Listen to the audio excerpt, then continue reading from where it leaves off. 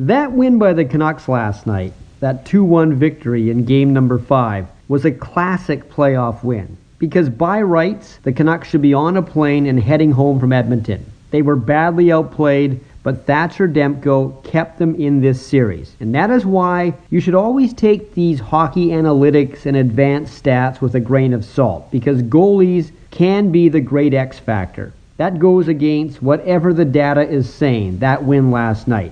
Goalies can not only win games, but they can win series. The St. Louis Blues won the Cup last year because of the outstanding goaltending of Jordan Binnington. But by the same token, Binnington was not good this year, and they were out in the first round, courtesy of the Canucks. Now that loss last night, if you're a Vegas fan, or a player, or part of their coaching or management team, that one really stings. After the game, the Knights said all the right things about how they have another chance Thursday in Game 6, and in order to win the series, the Canucks have to win 3 games in a row. Last night was Game 1 of the 3.